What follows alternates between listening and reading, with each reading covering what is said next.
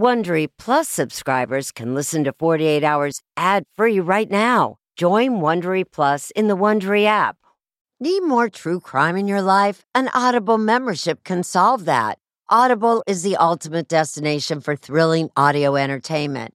As an Audible member, you can choose one title a month to keep from the entire catalog. Don't miss The Serial Killer's Apprentice by Katherine Ramsland and Tracy Ullman. It follows the true story of how Houston's deadliest murder turned a kid into a killer in training. New members can try Audible free for 30 days. Visit audible.com/48 hours or text 48 hours to 500-500. That's audible.com/48 hours or text 48 hours to 500-500 to try Audible free for 30 days.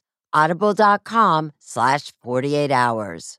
This spring, if you'd rather spend time enjoying your lawn instead of trying to keep it alive, there's good news. True Green is the easiest and most affordable way to get a beautiful lawn. All you have to do is water and mow, and they'll do the rest. Weed control, fertilization, aeration, and even some things you might not even think of. They'll do all of it, while you can do literally anything else. With True Green, you can have your lawn looking as good as a putting green. That's not hyperbole. True Green is the official lawn care treatment provider of the PGA Tour. True Green offers a satisfaction guarantee, and they have a verified best price promise, which guarantees you the lowest price with no compromise on quality. You do you. Let True Green do your lawn care. Visit TrueGreen.com to get the best lawn at the best price with the best people guaranteed.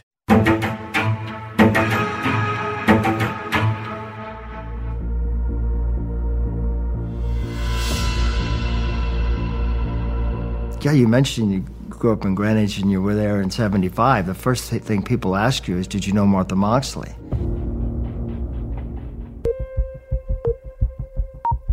Belhaven, Connecticut is a small, private community. It has big estates and almost no crime. But a 15-year-old girl has been brutally murdered there.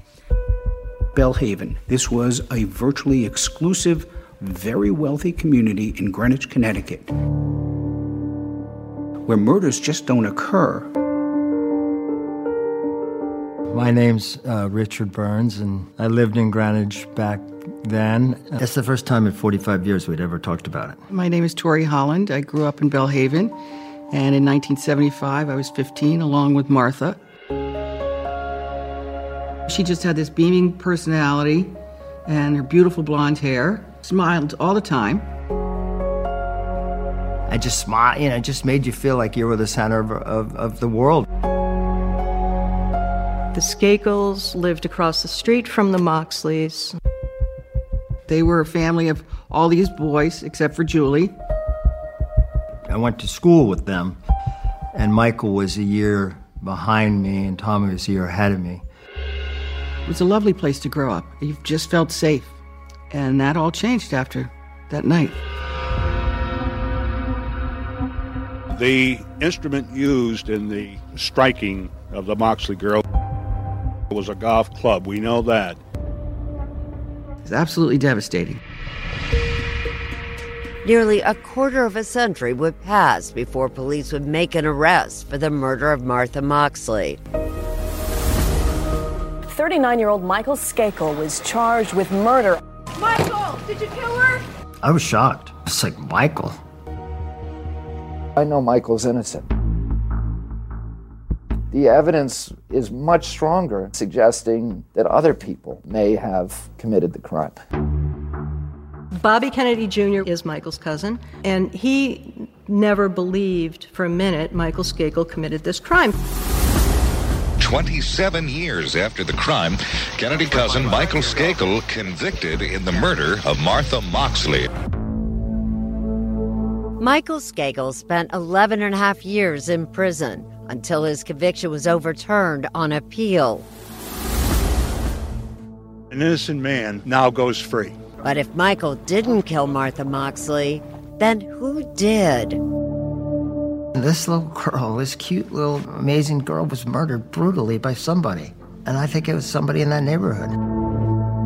Could Martha's diary hold the clue? I believe all through this case, there's someone who's been keeping a secret.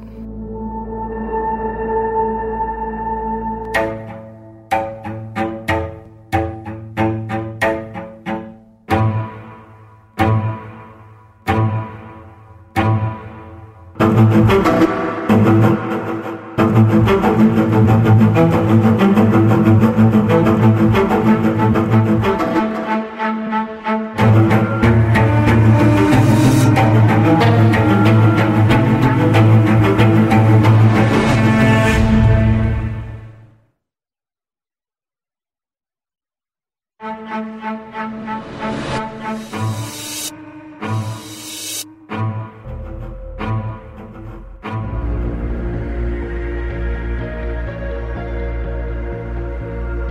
she was murdered, everything had changed. You have no sense of peace.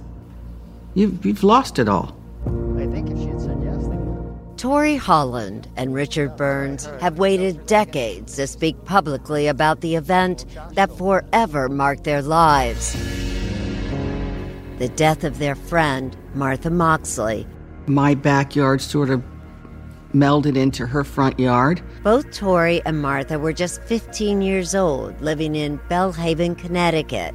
Martha's family had moved to the neighborhood a year earlier from California, and Martha wasted no time becoming the it girl. She was not a wallflower. She wanted to meet everybody. But everybody in Greenwich, was very kind of reserved, Northeastern personalities. She was very an extrovert. She was the California girl of all of us. She was a joy to be around. How can you kill someone like that? It still gets to you. Yeah. It was the night before Halloween, October 30th, 1975, also known as Mischief Night. What is Mischief Night? Basically, you would throw toilet paper into the trees. Harmless fun. Martha headed across the street to hang out with her very wealthy neighbors, the Skakel family. The Skakels were cousins of the Kennedys. Rushton Skakel's sister Ethel had married Robert Kennedy in 1950. Rushton had inherited a fortune from the family's mining company. They were a very famous family. They just had a lot more attitude about, they could do anything. Martha was friendly with the 7 Skakel kids, spending time mostly with Michael, who was also 15, and his older brother, 17-year-old Tommy. On Mischief Night, Martha and 2 other friends met Michael at the Skakel house around 9 p.m. They all piled into a Lincoln like this, parked in the driveway. Michael and Martha are in the front seat of the Skakel car. Reporter Len Levitt, now deceased, was interviewed in 2003.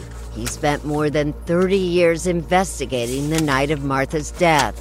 Tommy comes and joins them, so the 3 of them are sitting in the front seat.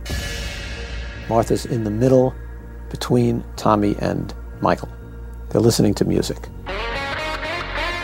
They were in the Lincoln until around 9:30 p.m., when 2 other Skakel brothers said they needed the car so they could drive their cousin, Jimmy Terrian, to his house to watch the U.S. premiere of Monty Python's Flying Circus.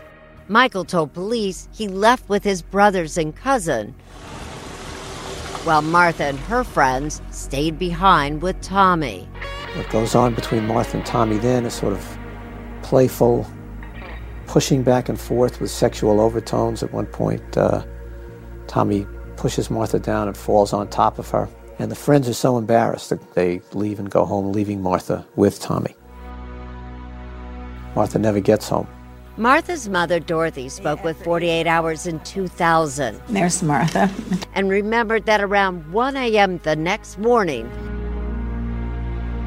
she began calling Martha's friends and alerted the police. I was getting more worried and more worried. I mean, it just was not like her. When the sun came up and Martha still hadn't returned home, Dorothy walked over to the Skakel house. Michael answered the door. I'm Dorothy Moxley, and I live across the street, and I'm looking for my daughter, Martha. Do you know if Martha is here? No, Martha was not there.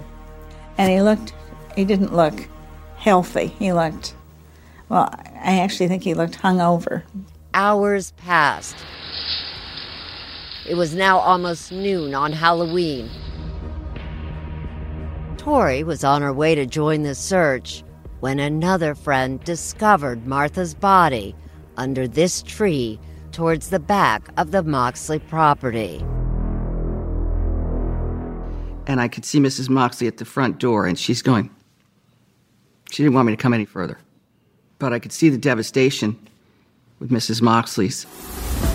Steve Carroll was among the first investigators from the Greenwich Police Department to walk up to Martha's body.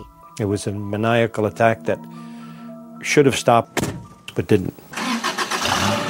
When Carroll spoke with 48 Hours in 2000, he was still shaken by what he had seen. We didn't even know what color hair she had because it was all blood red. And all of the blows or damage were all to her head. And then we could see a path that she had been dragged down in the high grass down to where her final resting place, which was under the pine tree. Investigators traced the trail of blood to the Moxley driveway. She had been bludgeoned right near the driveway because there was a huge pool of blood. There, they discovered a piece of the murder weapon, the shaft of a golf club. Former Hartford Courant reporter and 48 Hours consultant Lynn Toohey. It was a Tony Penna 6-iron golf club, and she was struck so violently that the shaft of the golf club shattered, and one portion of the shaft was driven through her neck. Just a few hours later, while canvassing the Skakel property, police discovered a matching golf club that came from the same set as the 6-iron that was used to kill Martha. It came from a set owned by Ann Skakel, Michael's and Tommy's late mother. Police began taking a hard look at the Skakels, and they would find what sounded like tantalizing clues left by Martha herself in her diary. Go inside the decades-long investigation of Martha Moxley's murder at 48hours.com. A sense of safety is important to everyone, and that's why I want to talk to you about Simply Safe. It's an advanced security system that protects your entire home so you can rest easy. Simply Safe is completely customizable with advanced sensors to detect break-ins, fires, floods, and more. You can have 24/7 professional home monitoring for less than $1 a day. So try Simply Safe for 60 days risk-free. If you don't love it, you can return your system for a full refund. Plus, we're offering listeners 20% off any new Simply Safe system when you sign up for Fast Protect monitoring. Don't wait. Visit simplysafe.com/48hours. That's simplysafe.com/48hours. There's no safe like Simply Safe. Have you ever covered a carpet stain with a rug? Ignored a leaky faucet? Pretended your half-painted living room is supposed to look like that? Well, you're not alone. We've all got unfinished home projects. But there's an easier way. When you download Thumbtack, it's easier to care for your home from top to bottom. Pull out your phone and in just a few steps, you can search, chat, and book highly rated pros right in your neighborhood. Plus, you'll know what to tackle next, because Thumbtack is the app that shows you what to do, who to hire, and when. So say goodbye to all those unfinished home projects and say hello to caring for your home the easier way. Download Thumbtack and start a project today. I think I was still in shock that she was gone, but that this had to be a beautiful tribute to her to send her off. A few days after Martha's murder, on November 4th, 1975, about 500 people gathered for her funeral. And while family and friends mourned the teenager, investigators were learning more about Martha's relationship with Michael and Tommy Skakel. Do you remember either the Skakels having a crush on Martha? Well, it would be hard not to. I know I did. Martha's friends told police that Tommy wanted to date her, but his advances may not have always been welcomed. On September 12th, Martha wrote in her diary about going for ice cream with Michael and Tommy.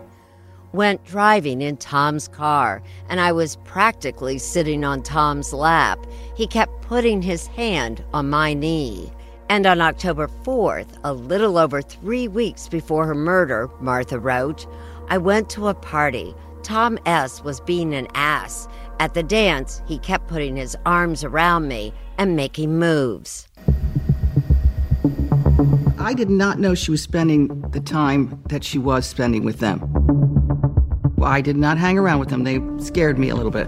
Why? What do you mean? Well, because they were very rambunctious. 2 years earlier, the 7 Skakel siblings lost their mom, Anne, to cancer. Their father, Rushton, struggled to parent them. On the night of Martha's death, he was away on a hunting trip. Their father traveled quite a bit. They were allowed to do whatever they'd like. They definitely got into a lot of trouble. There's a lot of partying going on in that house. I read that Michael Skakel had a drinking problem at age 13. Really? I would say that's true. And that drinking may have created conflict with Martha. In her diary, the month before her death, Martha wrote, Michael was so totally out of it that he was being a real He kept telling me that I was leading Tom on. Michael jumps to conclusions. I really have to stop going over there. Tommy and Michael were both known to have very explosive tempers. The two of them were fierce rivals for anything, from sports to affection, a girl's attention. Martha's? Possibly. It was daylight when Martha's body was found, but based on reports of neighborhood dogs barking the night before, investigators believed that Martha was killed sometime between 9:30 and 10 p.m., around the time she was thought to be at the Skakels. Remember, Michael told police at around 9:30 he had left to go to his cousin Jimmy Terrian's home, and Martha had stayed behind with Tommy.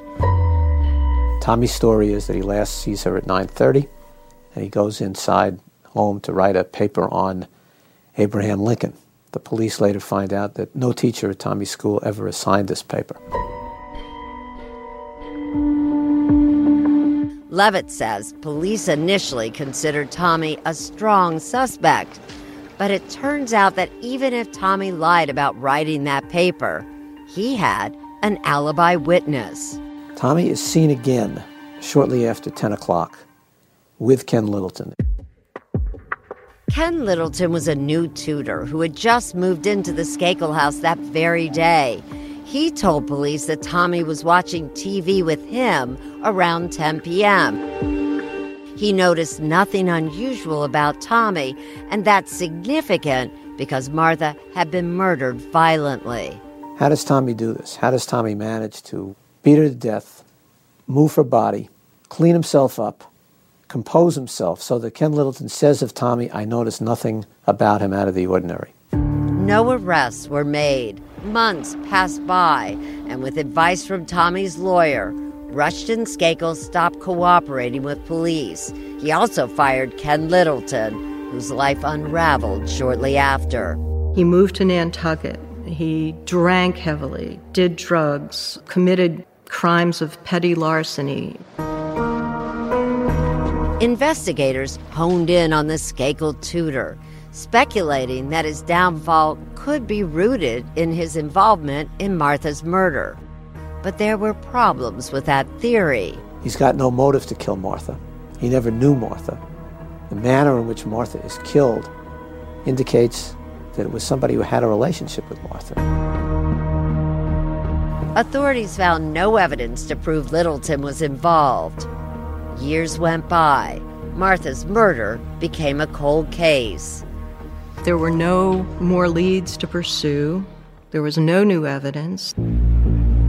In 1991, the trial of another Kennedy cousin, William Kennedy Smith, who was charged with rape in Florida but acquitted, would open a new chapter in the Moxley case. There's an allegation, which is false, that William Kennedy Smith was at the Skakel house the night of the murder. That unfounded rumor and persistent press coverage kept the heat on the Greenwich Police Department and prompted them to reopen the investigation. Now they announce a reward and a hotline. This time, in an effort to clear his family name, Rushton Skakel hired his own team of investigators. Their findings became known as the Sutton Report. But the effort backfired because that report, for the first time, pointed a finger at another of Rushton's sons, Michael Skakel. Michael lied to the police. Michael told police that after watching Monty Python's Flying Circus at his cousin Jimmy Terrian's house, he came home around 11:30 p.m. and went straight to bed. But he told his dad's investigators another story. I remember thinking, oh my God, if I tell anybody that I was out that night, they're going to say I did it.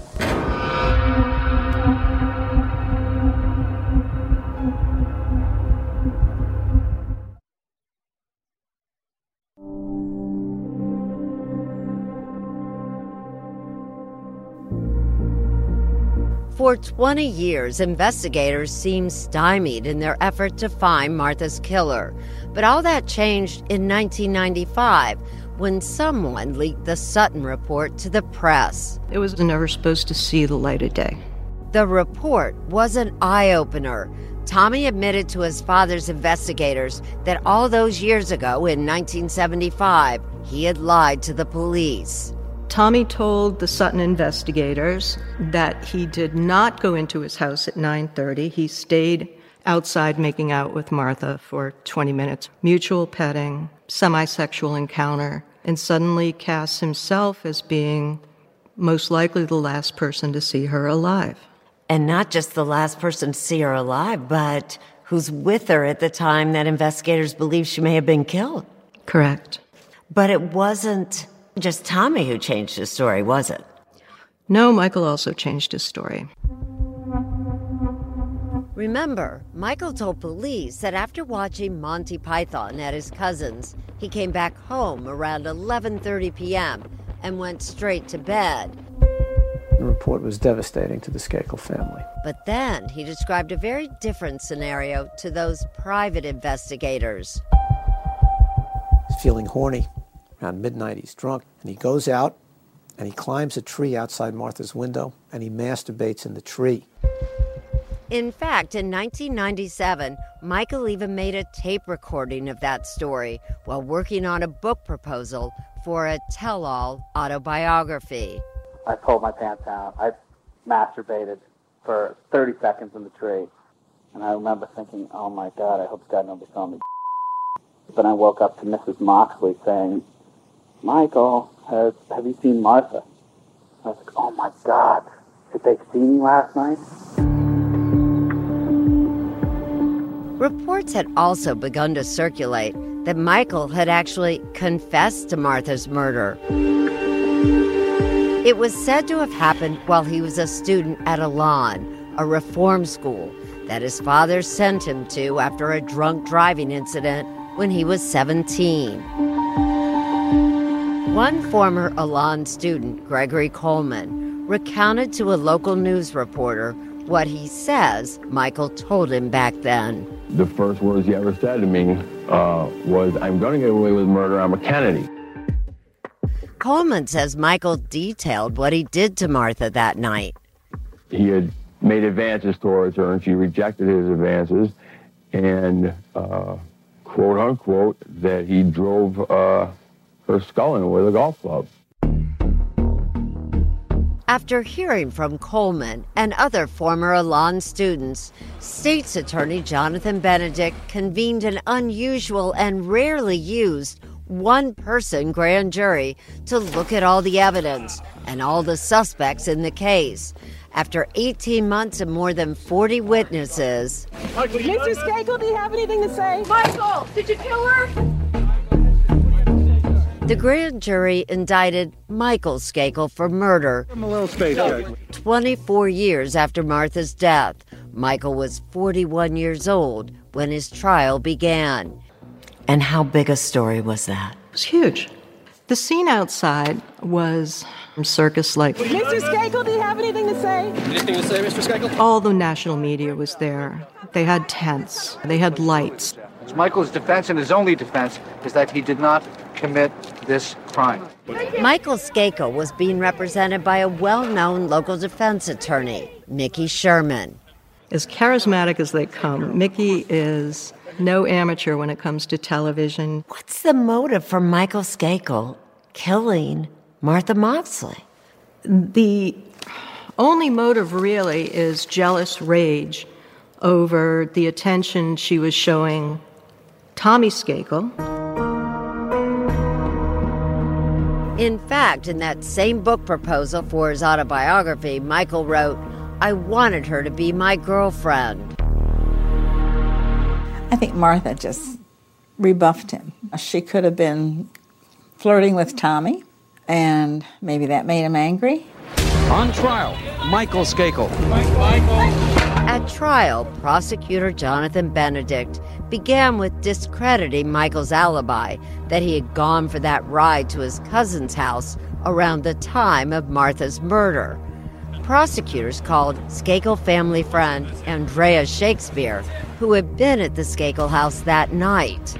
Andrea Shakespeare is one of the witnesses who was certain that Mr. Skakel never took that alibi ride. Benedict put holes in Michael's alibi, but he later said Michael himself provided the most damaging evidence. The truth of the matter is that Michael Skakel couldn't keep his mouth shut for a quarter of a century.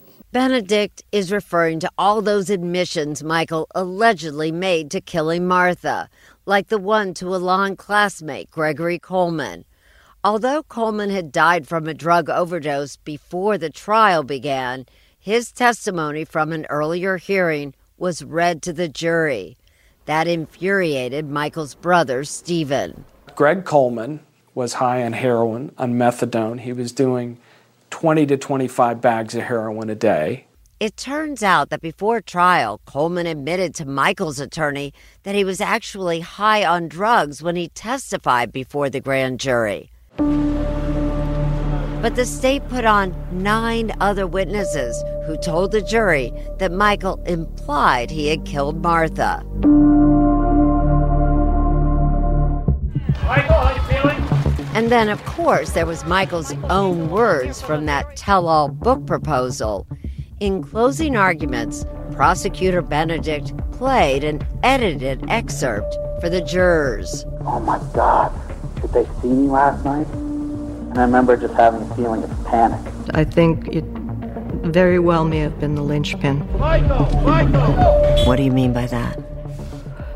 Driving the nail into the coffin of Michael Skakel in terms of a guilty verdict. It took the jury 4 days. Michael Skakel was convicted for Martha's murder. His sentence, 20 years to life. I know Michael Skakel, and I know he didn't commit the crime. Robert, can you talk with us?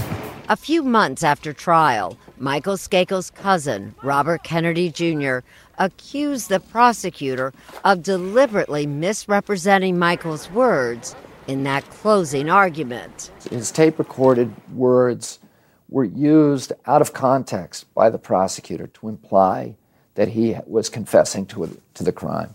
I was like, oh my God, did they see me last night? Because here's what the prosecutor didn't play in court. And I remember thinking, oh my God, I hope God nobody saw me. Correspondent Leslie Stahl asked Benedict about it. In hearing this myself, without the preamble about masturbating to anybody, is that he's actually talking about murdering her. And isn't that really taking him out of context? No, I don't think so. I think if I did this on 48 Hours, I'd be fired. I think it's a fair suggestion based upon the evidence of the case. It appeared to anybody who looked at it that he was confessing, he was saying that he was panicked because he had committed this crime. And that was really the segment that everybody agrees ended up convicting Michael Skakel. and Robert Kennedy was determined to exonerate his cousin. 8 months after Michael Skakel was sent off to prison, Kennedy got a tip he believed would reveal Martha's real killers. Do you think the prosecutor's closing argument was fair? Chat now with the 48 Hours team on Facebook and Twitter. What makes a life a good one? Is it the adventure you have? Or the friends you find along the way? Maybe it's pursuing your passion while striving to protect, defend, and save what you believe in every single day. So, what makes a life a good one? In the Coast Guard, we think it's all of the above and more, but you'll have to find out for yourself. Visit gocoastguard.com to learn more. Man, that sunset is gorgeous. Grill, patio, sunset. Hard to get better than that. Unless you're browsing Carvana's inventory while you soak it all in. Oh, burger time. So sit back, get comfortable. Carvana's got thousands of cars under $20,000 just waiting for you. I could stay here forever. Carvana, where car buying meets comfort meets convenience. Download the app or visit Carvana.com today.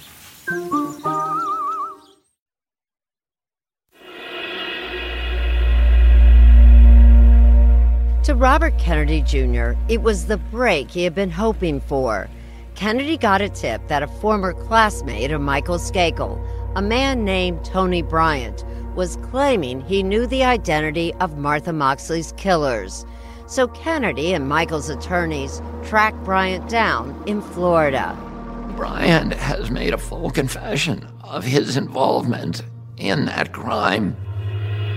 Well, that night... This is Tony Bryant in 2003, videotaped by Michael Skakel's team. We decided to go up to Greenwich and hang out. He told them on the night of the murder he had taken two friends, Adolph Hasbrook, also known as Al, and Burton Tinsley, to Belhaven. So do you believe that they killed her?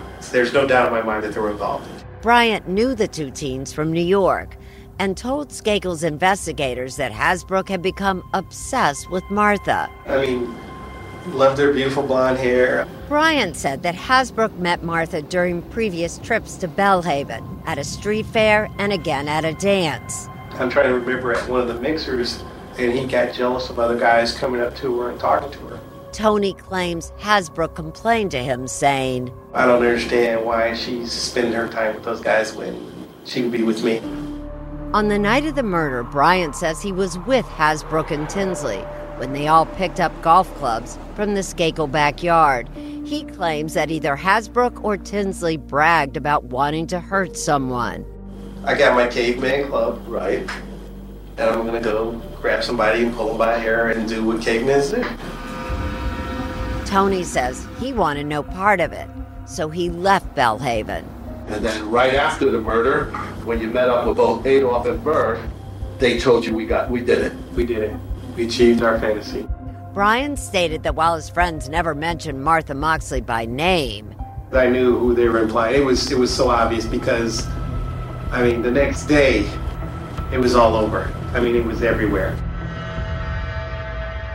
Armed with Tony Bryant's story, in 2005, Michael Skakel's attorneys filed an appeal asking for a new trial. Your Honor, the petition for new trial that we've filed on behalf of Michael Skakel claims newly discovered evidence which involves the allegations concerning Tony Bryant.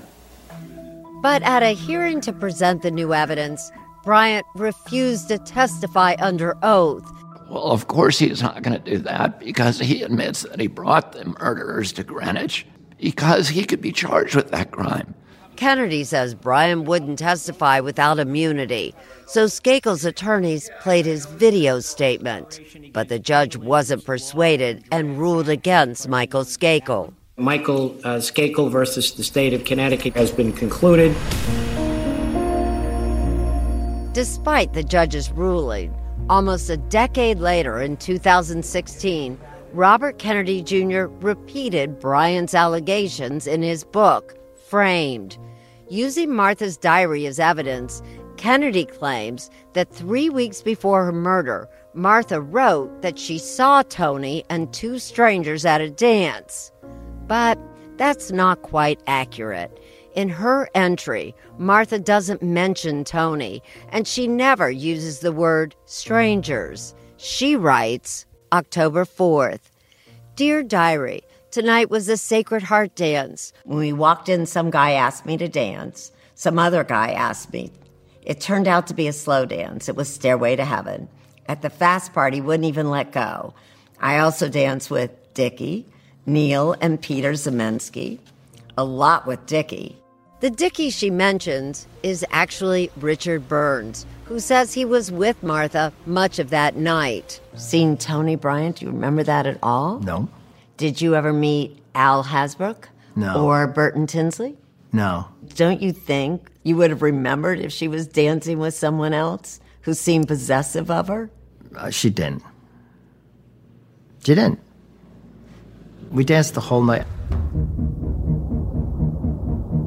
Al Hasbrook is innocent. Al Hasbrook declined to be interviewed, and we were unable to reach Burton Tinsley. But Hasbrook's attorney, Larry Schoenbach, describes the allegations as false and inflammatory. To coin a phrase, it's black versus white. Let's blame somebody else. It's the black guy. Let's blame him. Why not? Let's take the most vulnerable person in our society and accuse him. I am as certain can be that neither had anything to do with this. Burton Tinsley and Al Hasbrook don't deny that they have been to Belhaven on several occasions. But Schoenbach says there's no evidence that either one was in Belhaven the night Martha was bludgeoned to death. Nobody saw Al Hasbrook. Nobody. They would have seen a young guy, a black man in a very, very white community, and a big guy. But nobody saw him because he wasn't there. Somebody would have seen strangers and recognized that they were strangers. Nobody did. And I just thought that was kind of a cheap shot. That they were going after this black kid from New York City. I mean, really? I think they're trying to find a scapegoat. What's more, Hasbrook's attorney is baffled as to why anyone would believe Tony Bryant. Bryant has a criminal history that includes a 1993 conviction for armed robbery in California. We tried to reach him, but up until a few weeks ago, he was serving a 7-year sentence in a Florida prison for tax evasion. How are you feeling? Still, Schoenbach says Kennedy irresponsibly perpetuates Bryant's allegations. With no facts and no evidence, he continues to put forth this lie as a way of trying to clear his cousin and, I guess by extension, the Kennedy name. In November 2020, Kennedy insisted to us that Tony Bryant has no reason whatsoever to lie about Al Hasbrook and Burton Tinsley. When we pressed him about it, he got up from the interview chair. Do you have any regrets of pointing the finger at two people who've never been suspects? There's no physical evidence to tie them to the crime. There is plenty. There's lots of evidence that ties them to the crime. You have their best friend who says that they confessed to him. But in the end, it wouldn't be the words of Tony Bryant that changed everything for Michael Skakel. What do you make of Tony Bryant's account? Chat now with the 48 Hours team on Facebook and Twitter. That's not just the sound of that first sip of Morning Joe. It's the sound of someone shopping for a car on Carvana from the comfort of home. That's a good blend. It's time to take it easy, like answering some easy questions to get pre-qualified for a car in minutes.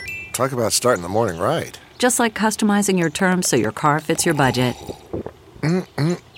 Visit Carvana.com or download the app to experience car shopping the way it should be. Convenient, comfortable. At Amica Insurance, we know it's more than just a car or a house. It's the four wheels that get you where you're going and the four walls that welcome you home. When you combine auto and home insurance with Amica, we'll help protect it all. And the more you cover, the more you can save. Amica. Empathy is our best policy.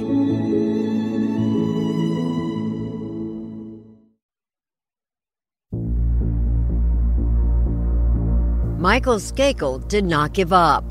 On April 16, 2013, Skakel was back in court. I do. With his attorney Hubert Santos and a new argument that media-savvy defense attorney Mickey Sherman, hired to defend Michael at his 2002 trial, He was advised of his rights. The state's had botched the case. Mickey had me believing he was the real deal. He accused his former lawyer of being too chummy with the press. He said he was a media whore. Everything about this trial is unique. You spent most of your time talking to the media, right? Is that a question? Yeah. No. And Skakel claimed that Sherman failed to focus on a more viable suspect in Moxley's murder, Michael's own brother, Tommy. You knew that Tommy Skakel was the last person to see Martha Moxley alive. I believe so. Sherman never presented evidence of Tommy's infamous temper. Did you know that he strangled a fellow classmate right in front of his teacher? I don't recall that. Sherman also failed to convince the judge to allow Tommy to testify, which could have raised doubts about Michael's involvement. Did you try? He was going to invoke the Fifth Amendment no matter what we did. Perhaps most shocking, Sherman failed to call a critical witness who supported Michael's alibi that he was miles away the night Martha was murdered. That was Dennis Sorio, who was at the Terrian household the night they were all allegedly watching Monty Python's Flying Circus. Michael was allegedly there.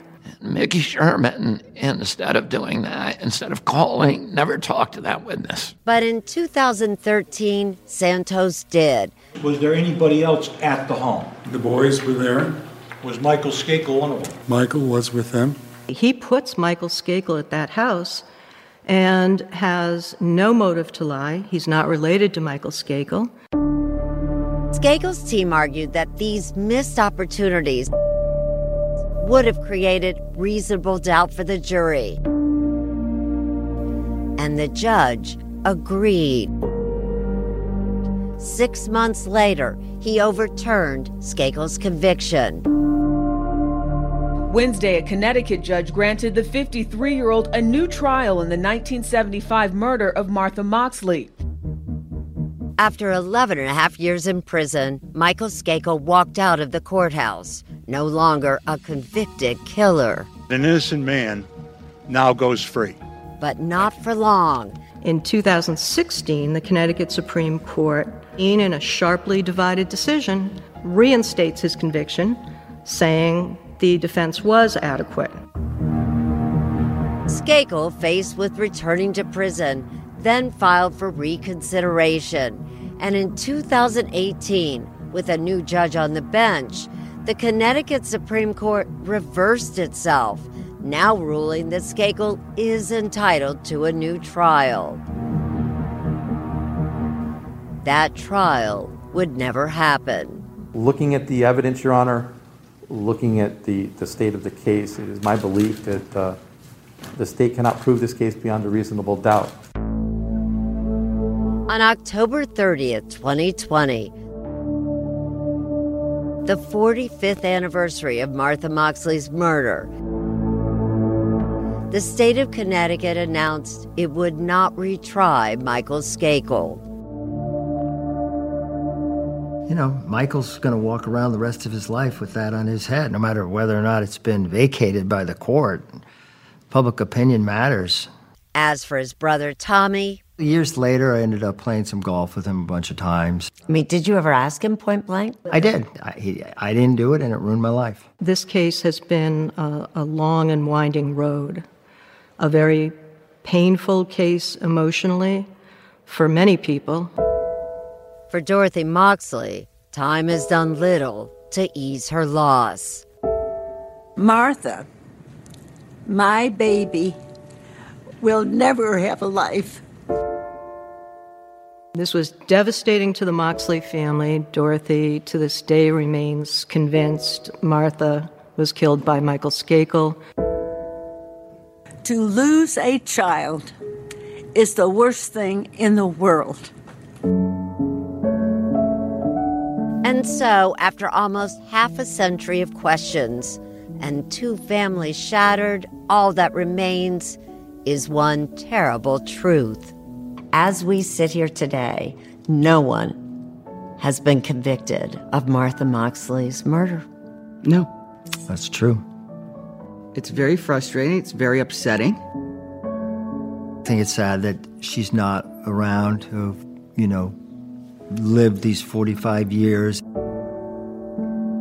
I think she would have done great things. I think she would have been a great mother. She was always a great friend. Lasting impressions of a life ended too soon. A life that, in Martha's own words, was full of hope. Dear Diary, today is the last day of 74. Boo-hoo. 74 has been one of the best years of my life. Well, hope 75 is as good.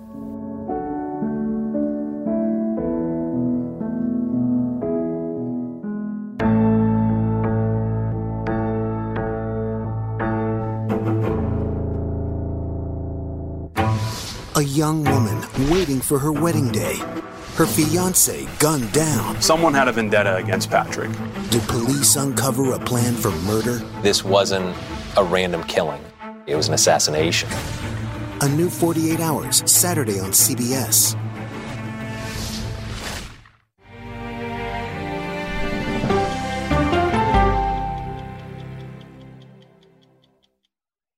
Hey, Prime members, you can listen to the 48 Hours podcast ad-free on Amazon Music. Download the Amazon Music app today. Or you can listen ad-free with Wondery Plus in Apple Podcasts. Before you go, tell us about yourself by completing a short survey at Wondery.com/survey. Audible is the destination for thrilling audio entertainment. Allow your imagination to be piqued by stories that are brought to life through captivating sound design, eerie soundscapes, and dynamic performances. As an Audible member, you'll be able to keep your heart rate up month after month because you can choose one title a month to keep from the entire catalog, including the latest bestsellers and new releases. If you're in the mood for a shocking psychological thriller, check out None of This Is True by Lisa Jewell. Embrace brand new exclusive thrillers from best-selling authors who are guaranteed to keep you gripped. New members can try Audible free for 30 days. Visit audible.com/thrill or text thrill to 500-500. That's audible.com/thrill or text thrill to 500-500. Join me, 48 Hours correspondent Erin Moriarty, on my podcast, My Life of Crime, as I take on true crime investigations like no other. This season, I'm looking into the secrets within families, cutting straight to the evidence and talking to the people directly involved. Enjoy My Life of Crime on the Wondery app or wherever you get your podcasts. You can listen ad-free on Wondery Plus.